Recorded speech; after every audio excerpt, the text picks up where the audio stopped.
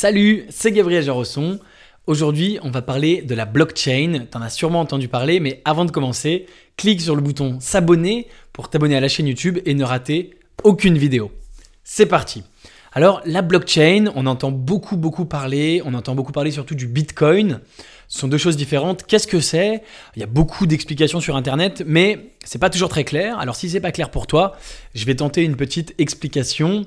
Alors déjà, donc, il faut distinguer le Bitcoin et la blockchain. Tu as vu, j'ai fait la distinction. Ce sont deux choses différentes. Le Bitcoin, dont tu entends beaucoup parler, c'est une monnaie. Donc, c'est la même chose que l'euro, que le dollar, à ceci près que c'est une crypto-monnaie et donc elle n'est pas contrôlée par un État, elle est en fait contrôlée par personne. La blockchain, et moi c'est de la blockchain dont je vais te parler aujourd'hui, c'est quelque chose d'encore plus important que le Bitcoin. La blockchain, c'est une technologie. Et la première application de cette technologie, c'est le Bitcoin, mais il y a d'autres applications de la technologie blockchain. Il y en a de plus en plus et il y en aura de plus en plus. Et même si un jour le Bitcoin venait à disparaître, ce qui est possible, peu probable, la technologie blockchain, elle, a priori ne disparaîtra jamais parce que c'est absolument formidable. Alors, je voudrais te donner un exemple très concret pour te faire comprendre ce qu'est la technologie blockchain. Imagine que aujourd'hui, on vit dans un monde entièrement centralisé et qu'on a besoin de tiers de confiance.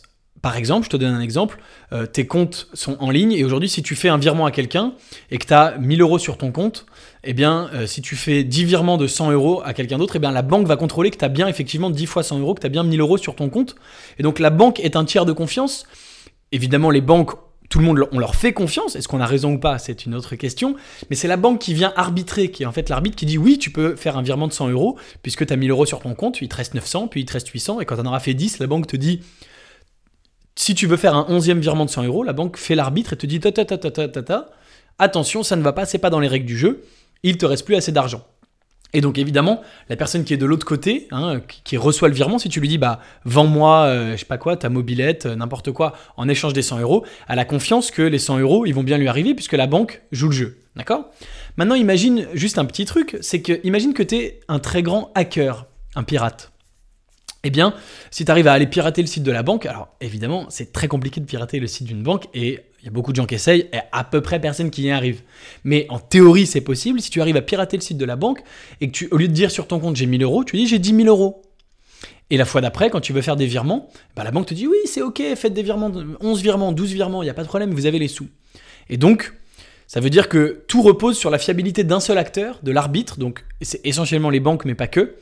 Et que donc il y a un point de faiblesse. Et même si aujourd'hui le monde économique a fait en sorte que ce point de faiblesse soit réduit au minimum, et évidemment il y a quasiment personne qui hack les banques aujourd'hui, mais en théorie c'est faisable. Et si tu es le meilleur hacker du monde, tu peux le faire. La blockchain, ça vient apporter une réponse à ça. La blockchain, qu'est-ce que c'est ? C'est une technologie qui permet que ce ne soit pas une seule personne, un seul intermédiaire qui ait les comptes, mais tout le monde.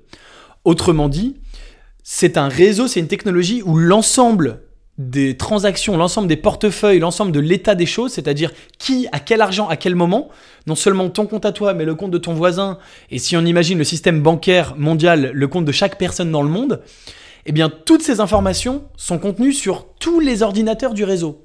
Autrement dit, la blockchain est une technologie, un programme informatique qui s'installe sur les ordinateurs, qui comporte l'ensemble des informations du réseau en permanence sur tous les ordinateurs. Ça a une conséquence très simple, c'est que si tu veux pirater le réseau et faire apparaître de l'argent, comme tu aurais fait en piratant la banque et en faisant apparaître de l'argent sur ton compte, au lieu d'avoir à pirater une seule banque, il faut que tu pirates tous les ordinateurs du réseau. Pour le cas du Bitcoin, c'est des centaines de milliers, des millions d'ordinateurs dans le monde en même temps, ce qui est quasi impossible. Et si tu essayes de faire une fausse transaction, eh bien évidemment, au moment où la transaction va s'exécuter, elle va vérifier avec l'ensemble du réseau. Et si tous les ordinateurs du réseau, les 100% ne sont pas d'accord en disant « Mais non, nous on croyait tous que tu avais 1000 euros, c'est quoi cette transaction, soi-disant, où tu aurais 10 000 euros ?» Eh bien la transaction est refusée. La transaction ne passe que si l'ensemble des ordinateurs sont d'accord. Donc ça, c'est avec l'exemple de la monnaie, mais la technologie blockchain permet de faire plein d'autres choses et il y a une traçabilité absolue, donc on ne peut pas le falsifier. Donc ça permet d'éliminer tous les tiers de confiance, ça permet d'éliminer, par exemple, si tu veux faire dater des documents, si tu veux avoir la traçabilité sur tout un tas de choses, la traçabilité quand tu vas acheter tes fruits et légumes, de savoir d'où ils viennent, par quel intermédiaire ils sont passés, quand est-ce qu'ils ont été vendus, à quelle date, à qui, dans quel pays. Aujourd'hui, tout ça, c'est des documents papier, éventuellement informatisés, mais falsifiables. Si c'est dans la blockchain, eh bien c'est sur l'ensemble du réseau et tu es absolument sûr et certain qu'il n'y a pas d'erreur, que c'est vraiment ça. Voilà ce qu'est la blockchain. J'espère que cette explication aura été claire. Moi, j'ai mis beaucoup de temps à comprendre ce qu'était la blockchain quand j'ai découvert ça il y a quelques années sur Internet. Mais voilà, moi, c'est un peu comme ça que je l'ai compris aujourd'hui et c'est la façon dont j'essaie de la reformuler la plus claire possible. Si c'est pas clair, évidemment, tu n'hésites pas à me le dire en commentaire.